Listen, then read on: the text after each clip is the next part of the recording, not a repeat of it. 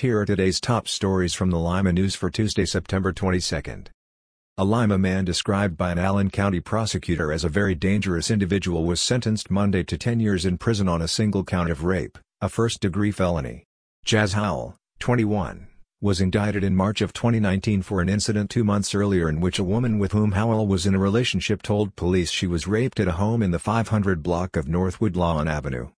A Putnam County judge has ruled that Travis Soto, charged with murder in the 2006 death of his son, is not eligible for the death penalty if convicted.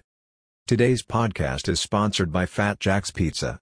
Fat Jack's Pizza dining rooms are now open at 2 locations, on Spencerville Road and on West Street in Lima, and carry out only at the Findlay Road location. Their combination subs are back, for only $5.75. Fat Jack's, celebrating 45 years as Limaland's favorite pizza. The Lima Symphony Orchestra will present virtual concerts at the Vandal Drive-In. Each concert will be pre-recorded. Each will begin at 6 p.m. November 28 and December 12. No one from the general public spoke at a meeting on special education and Title I federal funding for Lima schools. The meeting was a requirement because the school district receives federal funding. Learn more about these stories and more in the Lima News and online at limaohio.com.